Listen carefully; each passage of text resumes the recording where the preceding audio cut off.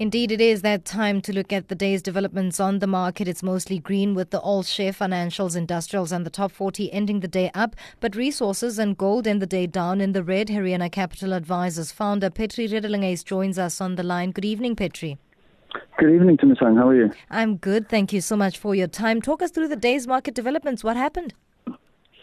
Well, a couple of really confusing things happened. One, the rand firmed up quite a bit, so about 1% stronger. Now, it sort of did start the day off somewhat stronger, ranging between about 30 basis points and 0.5% for most of the time. And then in the late afternoon, it turned up it traded all the way below 14 rand, actually. It was 13.98, 13.96 at the strongest that I saw it. And we're not really sure why. It was just a very quick move in the space of an hour that the rand got just really, very strong. And I think that, from what I can tell, most people are sort of just attributing it to, favorable emerging market conditions or sentiment towards emerging markets, creating a bit of capital flows into emerging markets. Whether or not there were some other catalysts that I may have missed or haven't seen, I'm unsure, but for most of the traders and people that I'd spoken to didn't really have a clear idea of why it was performing so very well. But I suppose we're not complaining. What we saw as a result of that, you've mentioned it already, financials, industrials and retailers performed really, really well. And of course, with the strengthening rand hedges and commodity stocks obviously coming under a little bit of pressure. So I don't know. We'll see what happens. What happens in terms of the currency in the weeks to come. I think a lot of focus still for South Africa is, of course, the ratings outlook that we will know on the 24th of this month, as well as the ANC elect conference, who will be the successor to Jacob Zuma in terms of who's in charge of the ruling party. I think that those two things will become more and more important as we get closer to those dates. Now tell us about Naspers looking to list some shares in London. Yeah, so Naspers currently is listed in Johannesburg and has something called an American Depository Receipt that trades in New York.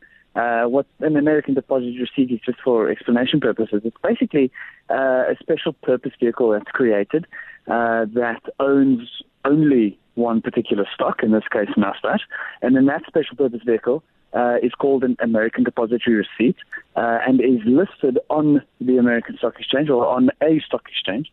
And then you can buy a company by proxy, if that makes sense. So I can buy shares. If I'm an American, I can buy exposure to Naspers for buying the ADR, because for every ADR share I own, it equals one Naspers share, because the only thing that ADR owns is, of course, Naspers. So they're taking a similar route to be able to list some shares on the London Exchange by means of ADR, American Depository Receipt. And it's going to, I think they're going to list something like 163,000 shares in the beginning.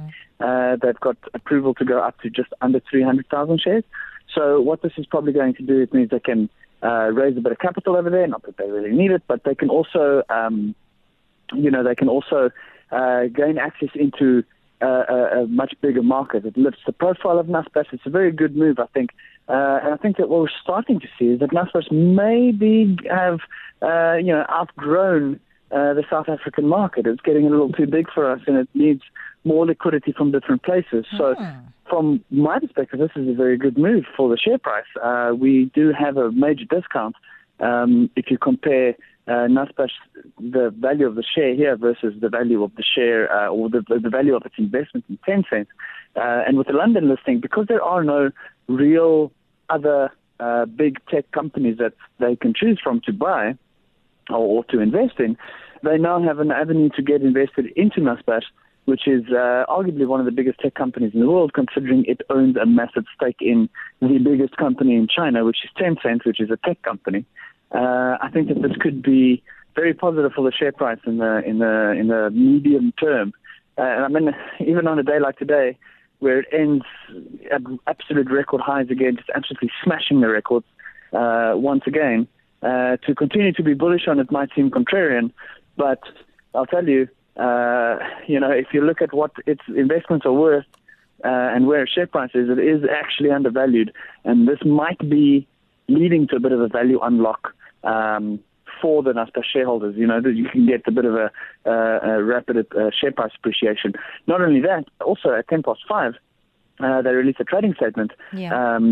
Around their earnings and whatnot. So they're expecting their earnings per share to be up somewhere between 92 and 98% compared to the previous comparable 6 months, and headline earnings per share to be up somewhere between 62 and 67%. So I'm not really too sure what the expectations were. I mean, I think after the Tencent results we saw on Wednesday, the expectations were already pretty high. So that might be a further tailwind on Monday morning for the share price. We'll have to see. I mean, I know when the announcement was made at 2:30 this afternoon that the share will be listing, or that they'll be listing an ADR in London. Yeah. The share price reacted very, very strongly to that. And I think that we'll probably see a continuation of that. Maybe not in the immediate short term. I mean, expect it to continue to be volatile, but over the sort of medium term, the next 6 months, 12 months, I think it's going to lead to, even happier days for Naspers shareholders. Very positive developments there. Lastly, talk us through the latest developments from the China Central Bank. So, boring news, I suppose. Boring news is it doesn't always make the headlines, doesn't always catch everyone's attention. But basically what China did is they are leaving their monetary policy for the moment unchanged, which is sort of still accommodative, and sort of loose monetary policy in order for them to get their economy to continue growing. So they're not making any rash changes, which I suppose would be more sensational news. But this sort of, call it the boring news, is actually very good news, because China is in a space where their commodity, or where their economy is busy recovering. And this, of course, is very good for commodity prices, as well as sort of the global economy, considering they are the biggest consumer of and producer of many, many commodities and final products. So leaving their monetary policy unchanged at this point means that they are sort of taking the stance that they will continue to support their economy and continue to try and get it to grow in a balanced and a manner, and in a way that they can get growth back above 7%, GDP growth back above 7% per annum.